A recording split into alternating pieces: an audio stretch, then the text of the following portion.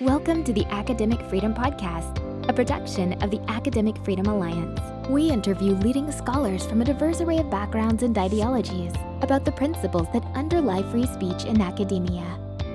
Now here's the host of today's episode, Keith Whittington. Thank you for joining us on the Academic Freedom Podcast for the latest installment in our regular series of conversations hosted by the Academic Freedom Alliance on issues of campus free speech and academic freedom. I'm Keith Whittington, the William Nelson Cromwell Professor of Politics at Princeton University and the chair of the Academic Freedom Committee of the Academic Freedom Alliance. The Academic Freedom Alliance is a group of professors from across the ideological spectrum organized to defend the principles of academic freedom in American universities and to assist individual professors whose rights of free speech are under threat. You can find out more about the organization and its mission by visiting our website at academicfreedom.org. Today, I'm pleased to be joined by Mitch Daniels, who just announced that he is stepping down from his position as the 12th president of Purdue University. Before assuming that role in 2013, he served as the governor of the state of Indiana and as the director of the Office of Management and Budget in the second Bush administration. During his presidency at Purdue, he oversaw a number of initiatives, including expansion of online education, building partnerships with local charter schools, and addressing the cost of college. He also carved out a national reputation as a leader on campus free speech issues. Purdue dramatically improved its position in the Foundation for Individual Rights in Education ratings, most recently appearing as number 3 in those ratings. Purdue was the second university after Princeton to adopt the Chicago Principles on Free Expression.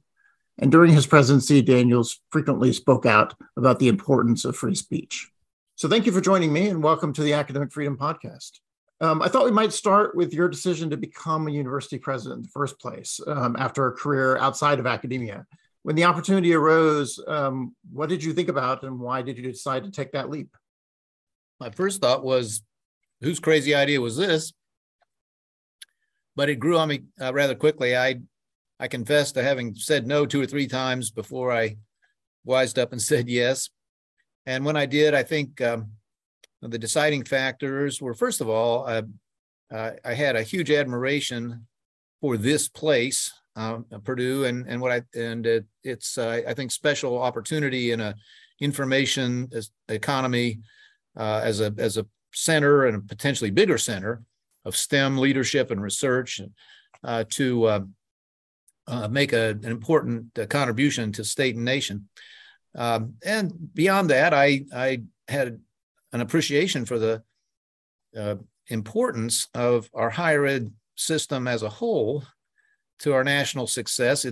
We've slipped by many estimates as a nation in some realms of competitiveness, but our universities as a collective, I think, remain the best in the world, and we want to preserve that. So I was intrigued ultimately with the chance to play a small part in a context beyond Purdue. And it sounds like no regrets. No, it's been a wonderful experience, satisfying in the sense that I do believe we've advanced this institution for which we're responsible, and just a heck of a lot of fun. I've spent an awful lot of time with 20 to 30-year-olds, and that's a good education in itself. Right. In 1967, the University of Chicago produced the Calvin Report, which argued that universities as institutions should be politically neutral and avoid taking positions on controversial issues while protecting the right of individual members of the campus community to take such positions. Not many universities embrace the spirit of the Calvin Report, and it's routine for academic institutions and leaders of academic institutions to issue public statements about controversial political and social issues. You've come at this somewhat differently since you spent your career in politics before becoming a university president. But you've said that when you became a university president, you took a vow of political celibacy. Why did you do that? And to what degree do you think it's problematic for university presidents to comment publicly on political events? There are 2 dimensions to this answer. One is personal. I was coming, at least directly coming from a stint in elected public office, the only one I ever sought or ever expect to. but that was my that was my job at the time that the Purdue trustees offered me this position. On the day I accepted it in front of a very large crowd in our very large Elliott Hall, I made that statement that from that point on, I had 6 months to go in the last job. I made that from that moment on, I would refrain from any partisan activity. I thought it was very, very important to stress from the jump that that I understood that this was a public institution, and that I would have a very different set of duties and stakeholders. And I think I can say that I have maintained that posture now for more than 10 years. So to that extent, it was a matter of reflecting my own personal situation. People had a perfectly natural, I'll say, suspicion that maybe I would misuse the job. Maybe I was just using it as a holding tank or a launching pad for something else. I wanted to try to emphasize that, no, I really understood. I was serious about this, trying to do good work here. Wasn't angling for anything else, had no other agenda. Now, all that said, I do believe the Calvin principles were and are absolutely on point. You know, Chicago updated or rewrote its sort of free speech principles, but they don't need to rewrite the Calvin statement, in my opinion. And I should add finally that the Purdue trustees at about the same time, so more than a half century ago, voted a similar resolution that says that Purdue, the institution, will take no position on issues that don't affect its own interests directly or those of higher ed in general. So both those policies, I was tempted to say shields, have been very, very handy. I think they were well advised. I confess they've been handy the last 10 years. Been a lot of things that could have popped off about, been asked 1,000 times, 10,000 times to do so. And it's been quite comfortable to say, well, you know, I have my views, but it wouldn't be appropriate. Yeah, my hands are tied by this policy. I've told my friends it's been a good period to be a political eunuch. Yeah, it's been certainly a challenging time over the last few years, and I'm sure it's going to be a challenging time over the next few years as well. So even if you're a political eunuch, though, in this role and aren't going to speak out on political issues and partisan issues as president, you have become quite vocal about defending intellectual freedom and freedom of thought and speech these days. You've been more willing to speak out on that issue and take action on that issue than a lot of university presidents have been. One aspect of that is that Purdue jumped very quickly into adopting the new Chicago statement drafted by Jeff Stone and his colleagues, defending a set of principles relating to free speech. Why did y'all jump so quickly into adopting that? Why do you think it was a good idea for Purdue to embrace those sets of principles as well? Because it's a fundamental and I believe intrinsic part of our duty as a university to not only affirm, but to defend and live out those principles. There's a great book by a Princeton professor which sums up, as well as any I've seen, the case, which not only include for strong fidelity to free speech and free inquiry principles, which I've cited so very many times because it's not merely, I should put merely in quotation marks, a matter of fundamental American rights, First Amendment, all the rest, but to abridge those principles, to stifle dissenting speech, to enforce conformity of thought, these things which are sadly prevalent across too much of society and higher ed specifically. To do that is to strike at the very heart of the academic enterprise.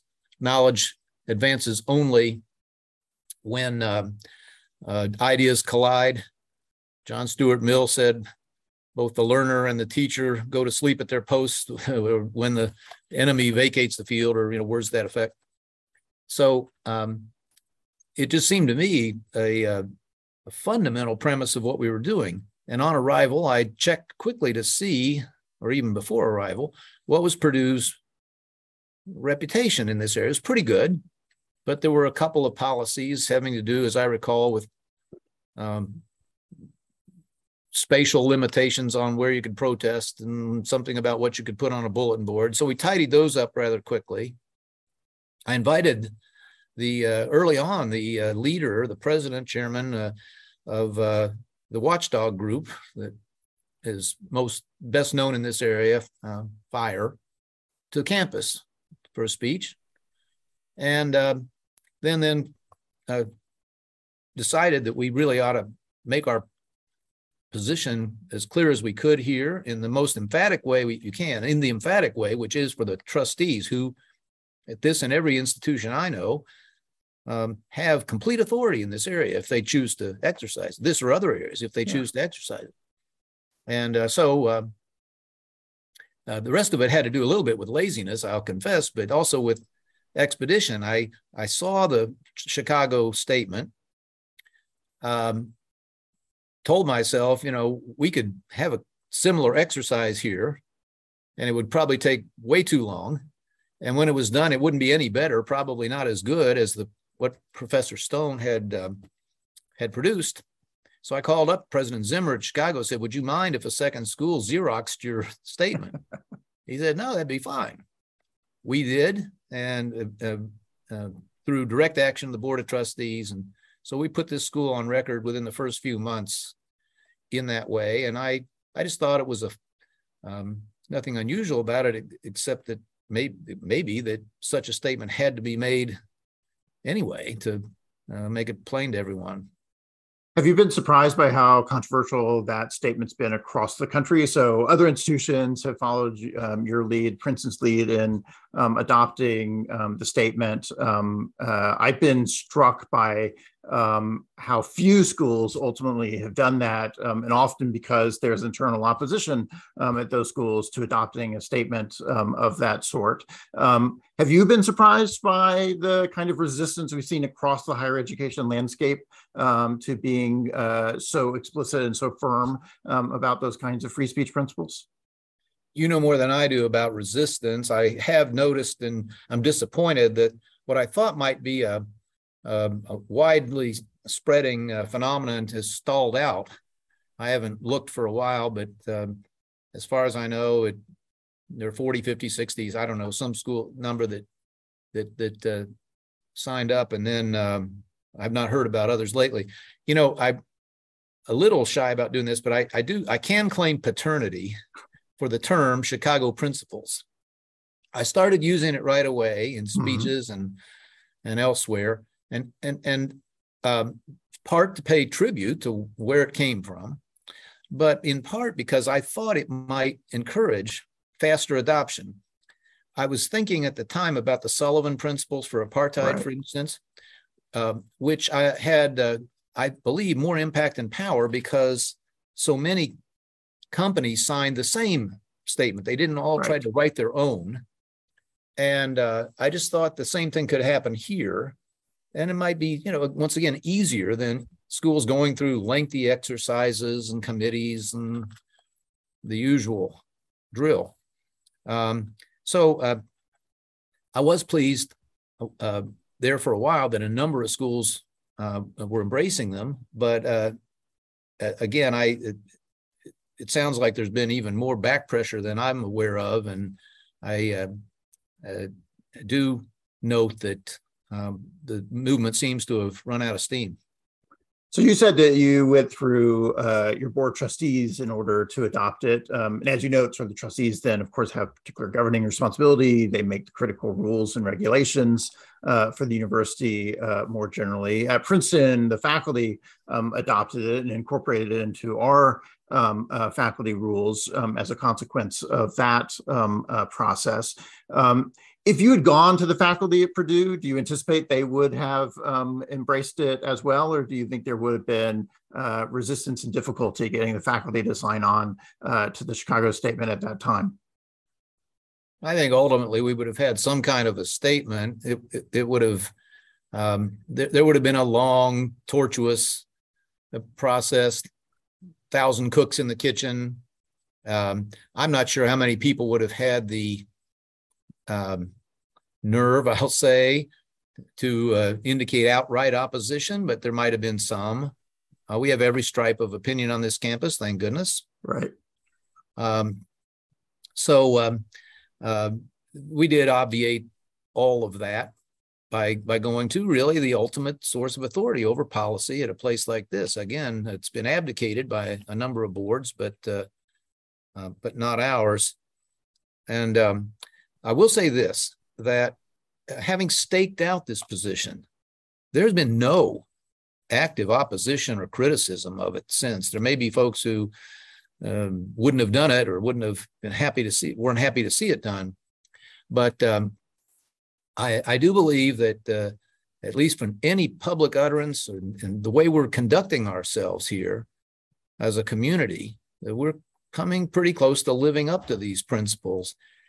Now, it's just coincidental that this week in which we're talking, this new rating by the watchdog group I mentioned has come out, and it's probably impolite to say so, but enunciating principles and living up to them, not necessarily the same thing. And dear old alma mater, where you're sitting there, didn't look too good.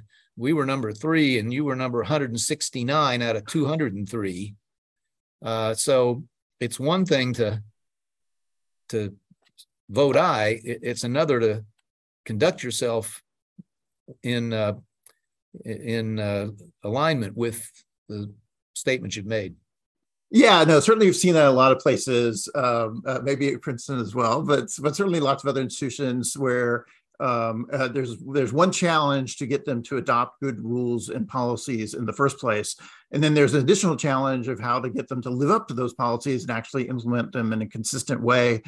Georgetown University, for example, went through that kind of difficulty just recently, where they've got very good policies on the books, but it's quite a different thing that when the controversy actually arises to actually implement those policies in a coherent way. So let me just ask then, is from your perspective as a university president, having navigated this process, we just talked about the fact that you sort of took the lead in getting new policies adopted, making sure that the policies that were in place were good ones, not only in the Chicago Statement, but also with other kinds of policies. What are the challenges about getting the administration to actually work and actually implementing those kinds of policies in a principled way? How did you go about thinking about that as president? What kind of challenges do you think you've encountered over the last 10 years or so in making that work? Again, I would say the challenges were minimal. I think that I hope that people here embraced what we were doing, looked at it and said, yes, of course, or at least were prepared to pay lip service to it. But we've been trying again to effect this, not simply to make a statement and hope for the best. I think you're aware that on the heels of embracing the policy or adopting it, I asked those who organize our orientation for new students to make certain that, along with introductory sessions in how to study and how to manage your money and where the dining courts are, they were introduced to this subject. What are the rights that you have as a student here to speak, to express views, whether they are popular or not? How do we expect you to behave if you encounter speech that you disagree with? And this thing is built over the course of time. It's been very encouraging to me. We have faculty of various, I know, personal philosophical views who take part in their little role-playing sessions, for instance, with students and faculty, so the freshmen can observe, here's the right way and the wrong way to react to speech with which you disagree. We've shared that. We've been asked for that by some other schools and gladly, sent out videos or whatever we have. So I do believe that we know from some recent surveys that we're not perfect, and there are still students here who feel a little intimidated.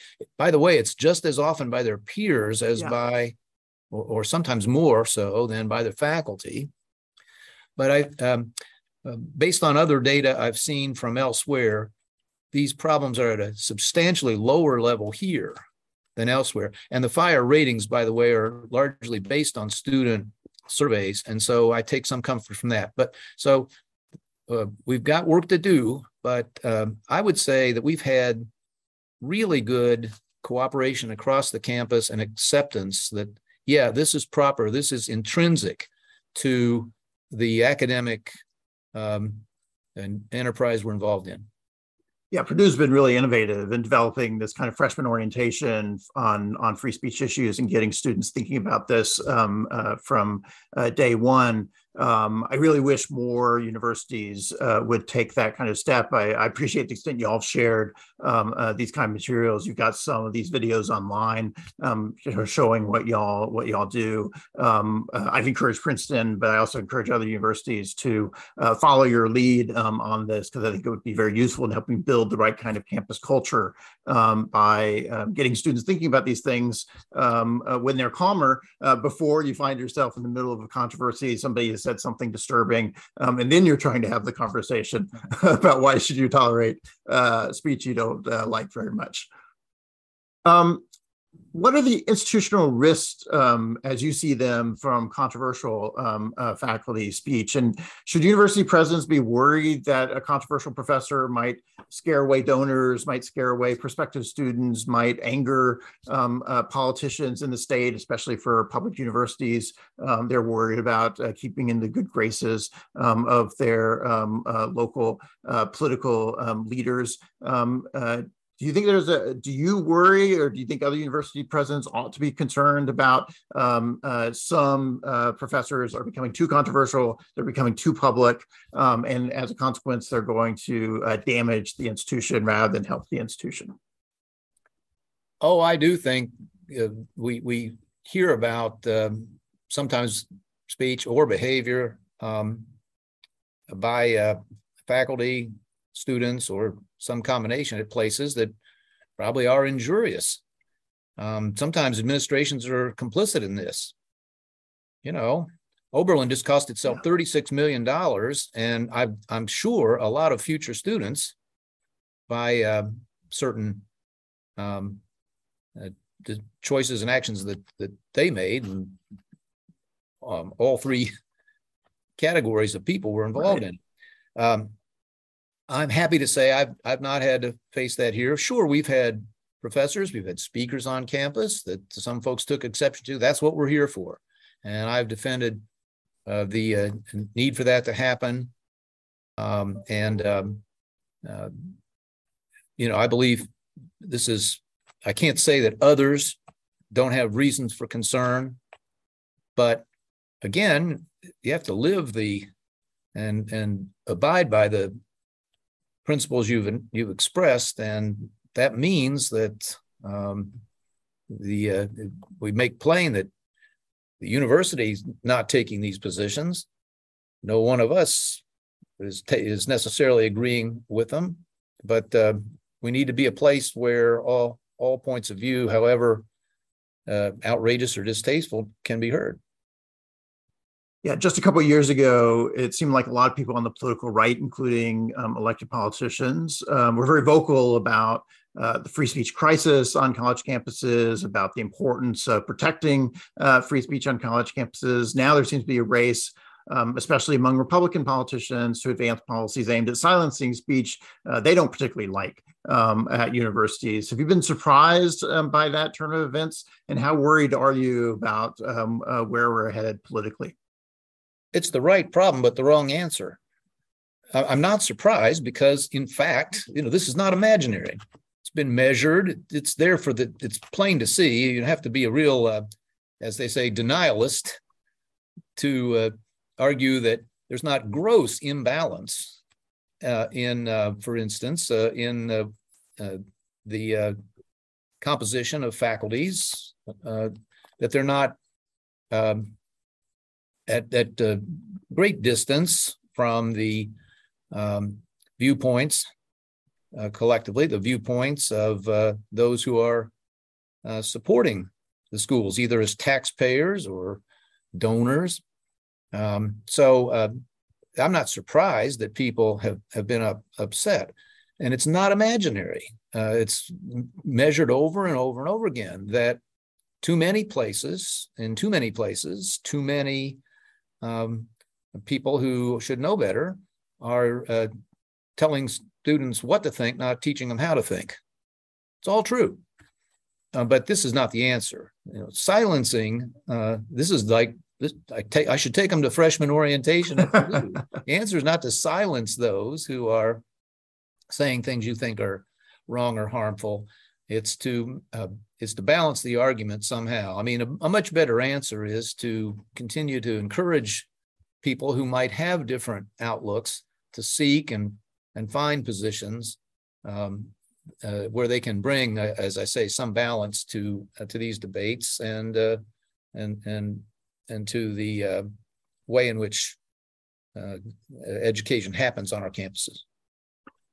How big of a role do you think legislatures should have relative to public universities in trying to shape what's being taught and studied in those universities? So some of these bills that Republicans are particularly sponsoring now take particular aim at what they at least label critical race theory or divisive concepts. A lot of that is focused on what's being taught in the classroom and what's allowable. And some state legislatures taking the view we as legislatures ought to become much more active and involved in trying to think about the university curriculum, shape the university curriculum, affect what students are going to experience on campus in the classrooms.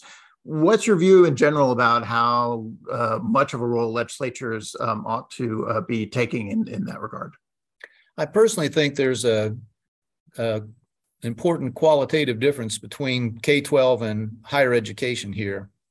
And I understand, and up to a point at least, agree with legislatures who are watching what is being taught to, 8 and 10 and 12-year-olds who are in a classroom where there's one teacher, one book, if there's a book, right, one source of truth, as they say, and these are young and innocent and students. And there's clearly a lot going on out there, which is, to say the least, not advancing their chances of being successful, productive citizens. I'm talking about, time spent on these subjects is not being spent on the multiplication tables or the English language and so forth. So that, I think, up to some point is entirely their responsibility. They're paying all the bills for public education. So they're entirely within their rights to ask those questions. Now, when you cross the dividing line to higher education, where the students are older, there are multiple sources of courses. There are libraries full of books, and here I just think it's very different. You just have to protect freedom of faculty to teach what they want. Students generally have a choice of what courses they want to take. And so I see that as very, very different.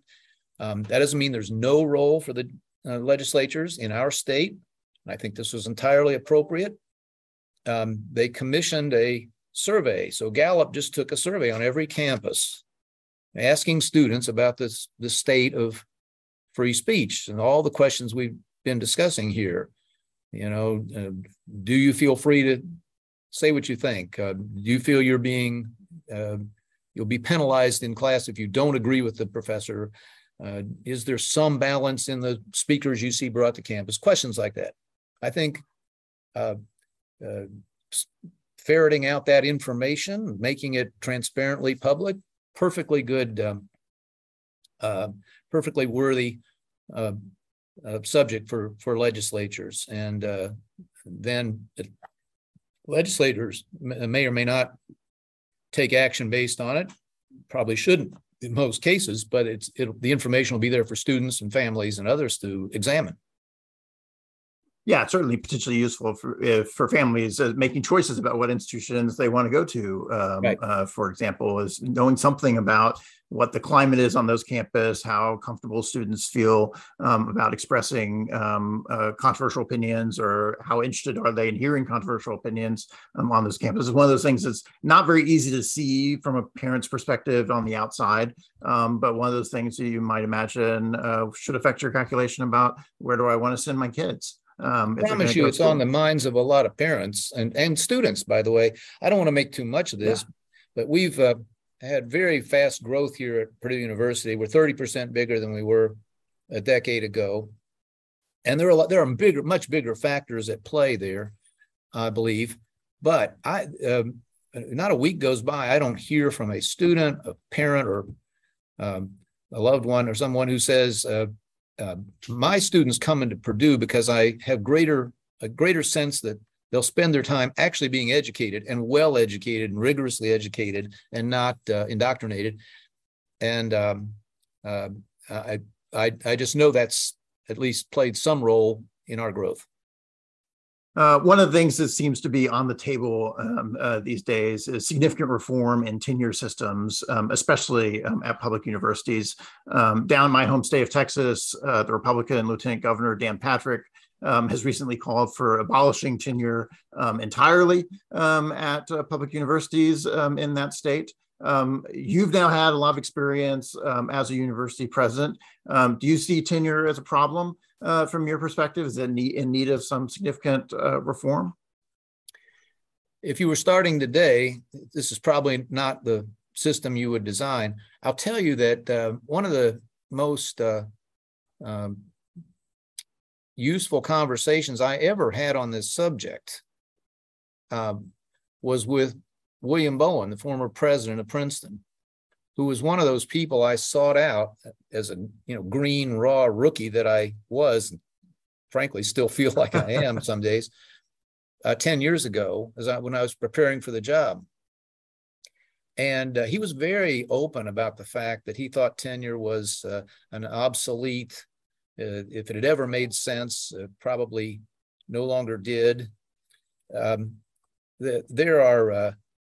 There are practical issues people have raised with it for a long time.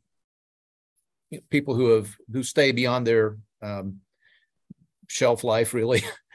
To me, one of the ironies, of course, is that tenure is defended and was innovated to protect academic freedom.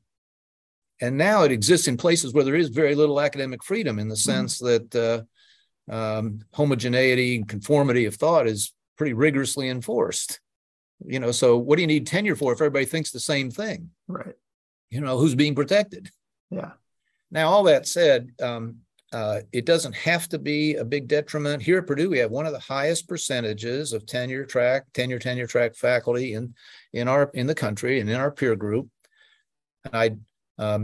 Yes, it leads from time to time to I believe substandard outcomes, but it has not been a problem I thought was large enough to warrant some change in. And you have the obvious problem of unilateral disarmament. People say, well, if you started moving to a different system, let's say long-term contracts, but not lifetime contracts, right? X years reviewable, that you would have trouble recruiting, the Whittingtons of this world, because they'll go somewhere where they can get a lifetime guarantee. And while that's the case, it'll be a little hard for somebody to break free on their own. And what do you think is the advantage of a long-term contract, say a 10-year contract, for example, instead of a lifetime tenure? Do you see the primary upside being that you can assess whether or not faculty are still doing their jobs well, and so make some movement on that regard? Is the primary value that it allows you to have more flexibility in terms of structuring the curriculum and how you staff the teaching, or is it something else? No, I think it's the second argument primarily. I mean, there've been big shifts even in the decade I've been involved in what students want to study. I'm not happy about all of them, by the way, because I'm a fan of the liberal arts and some of the categories which have been shrinking. But the fact is that at a time of stress and when we have to be concerned, I mean, Princeton's bulletproof, but there's so many fine institutions which aren't so heavily endowed and so insulated, who are under real pressure. And it's a real problem if you are locked in to a faculty in an area where you'd like to shift resources to something that is of greater interest to today's students, and you can't do it. Right. So I think it's primarily that. I really don't think, that if there was an honest review at 10 years, you would like to think that there aren't schools that would conjure up a reason to dismiss Professor Smith because of his or her the substance of his or her views. But that happens. If it happens, it wouldn't necessarily outweigh the overall advantages. One of your legacies at Purdue is the growth of scientific research on campus. Purdue is very focused on the sciences in general. How important do you see academic freedom to being to innovative research? And can faculty do a better job of explaining the value of academic freedom to those outside of academia by trying to connect it a little bit to some of the things that people care about with higher education, which includes not only the teaching, but also the research and innovation that occurs on university campuses? They should. I wish they would more often. I wish I could say it's not a problem that it's only a matter, of in the social sciences or elsewhere. But we've seen a lot of active attempts to suppress different scientific views. What was done in the case of the so-called Barrington Declaration, it looks as though, by the way, the thousands of scientists who signed that were right. But even if you thought they weren't, the attempt to quash what they were doing was very anti-scientific. It's a very dangerous tendency. Much the same could be said on some of the environmental questions we're dealing with. Galileo was right, but they were ready to hang him for it. Right. And so I do think that's extremely important. One of the guests that I brought to campus is a fellow named Stephen Koonin. And he wrote a book which questioned not the basic conclusions of current climate science, not that it's a real problem demanding action, not that it's not anthropogenetic. I'm stumbling over the word, man-caused. But he found in the data itself many contradictions, many flawed conclusions, and so forth. So when I brought him here, I in the interview, I tried to get the basics out of the way right away. Right. Is climate a problem? Yes. Is man a principal contributor? Yes. Yes. Because I wanted to spend most of the hour on this question of, forget climate for a minute, just as a matter of the progress of knowledge. Isn't it essential to protect the novel, the unorthodox, the heretic, if necessary, if only to test the continued validity of whatever conventional wisdom is? And sometimes the heretic is onto something. So anyway, I think that I wish this was a problem that we only found in our political discourse and the arguments that we have about social matters, but it is in the sciences too, and I think that's pernicious. Right.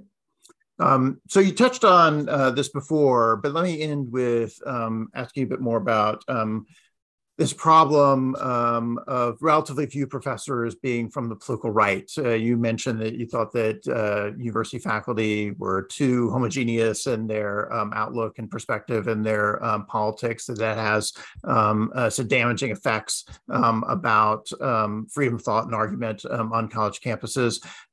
It also seems to have some damaging effects in terms of the reputation of college campuses. Some conservative politicians and activists seem more unhappy with universities than they might otherwise be because they look at them as being sort of hostile territory dominated by the political left with little representation from the political right. Do you see this as much of a problem that there are few professors on the political right as such that have actual consequences for scholarship and teaching in that regard? And is there anything universities can reasonably be doing to help change that situation? Yes, and I'm not sure. Yes, it's a problem. Again, you have to be some sort of denialist to not see that or not accept that. And I would hope, and I know that there are many people who have very sincere views that we would call leftist, who acknowledge that this is an issue. And I've got a friend who I guess fits that description, a very eminent scholar at one of your Ivy League competitors. And we were talking about this one time, and he said that he had asked the chair of their, I think it was history department, do you have any conservatives or Republicans currently? And the answer was, have any? We don't know any.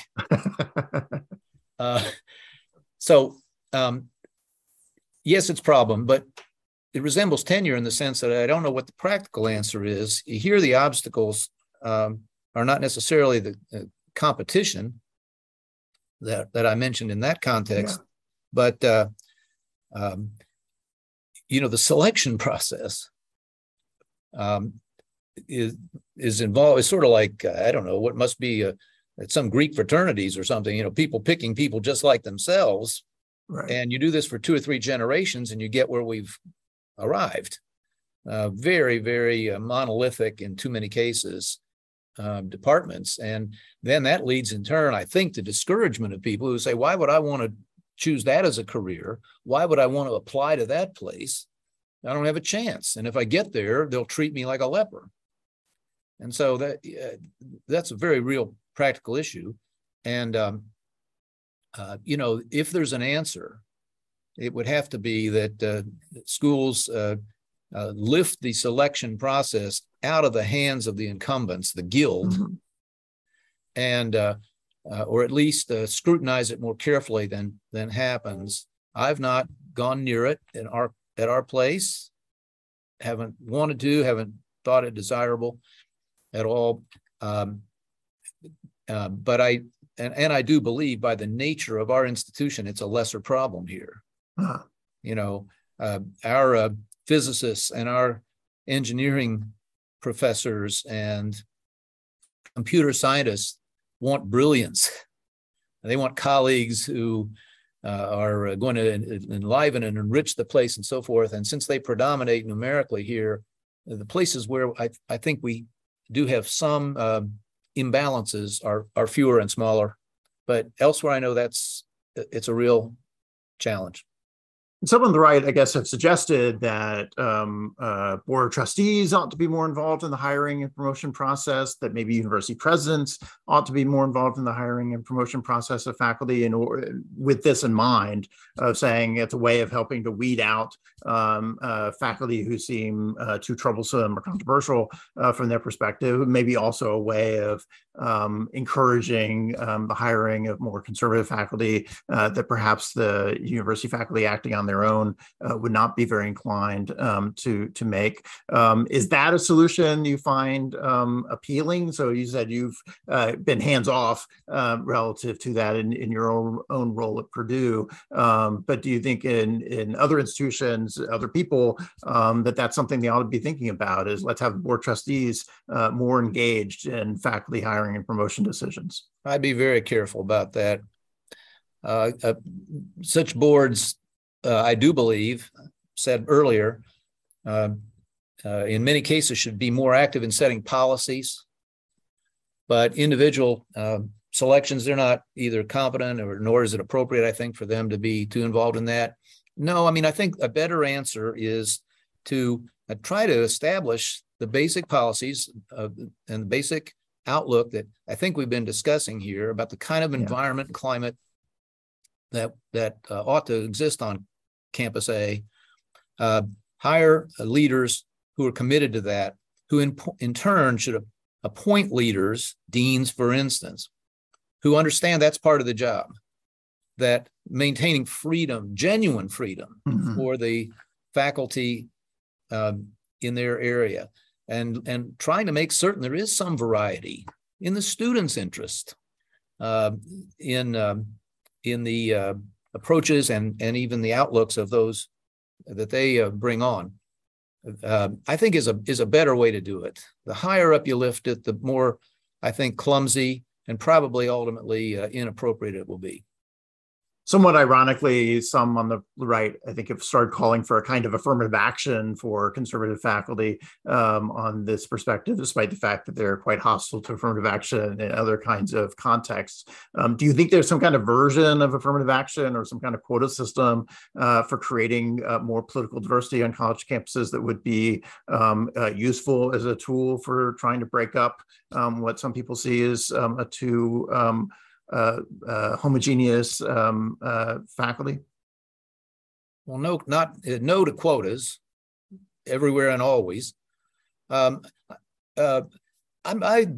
wouldn't rule out the idea that new chairs could be created, and people recruited who otherwise might not pass through the sieve or the filter of political correctness by somebody's definition. I think that's let me just say, I think that's far preferable to some of the other approaches that we just talked about. So thanks so much for this conversation. I really appreciate it. And congratulations on wrapping up your tenure leading institution of higher education. It's a tough time to be running these institutions. You've just been through a very difficult few years, and I expect we'll have more difficult years ahead of us. And so I really appreciate everyone who's willing to take these kind of leadership roles and manage universities, because it's not an easy job. Well, that's very kind, but mine has been a joy end to end, and I'm more fortunate, I guess, than many. But thank you for your own contributions. I was more than happy to have this invitation, because that Princeton professor whose book I've been out promoting is you. And anyone who has any remaining doubts or confusions either about the virtues of a strong position in these issues or the best ways to think about them and argue them, can just read your book and that'll take care of it. Well, I appreciate that. Available at fine bookstores near you. So thank you very much. You bet. See you. Thanks for joining us on the Academic Freedom Podcast. This has been a production of the Academic Freedom Alliance, or the AFA. We are a coalition of hundreds of faculty from a range of backgrounds and ideologies who are committed to defending the free speech rights of professors at colleges and universities. You can learn more about our organization at our website, academicfreedom.org. Thanks for tuning in, and we hope you'll join us next time on the Academic Freedom Podcast.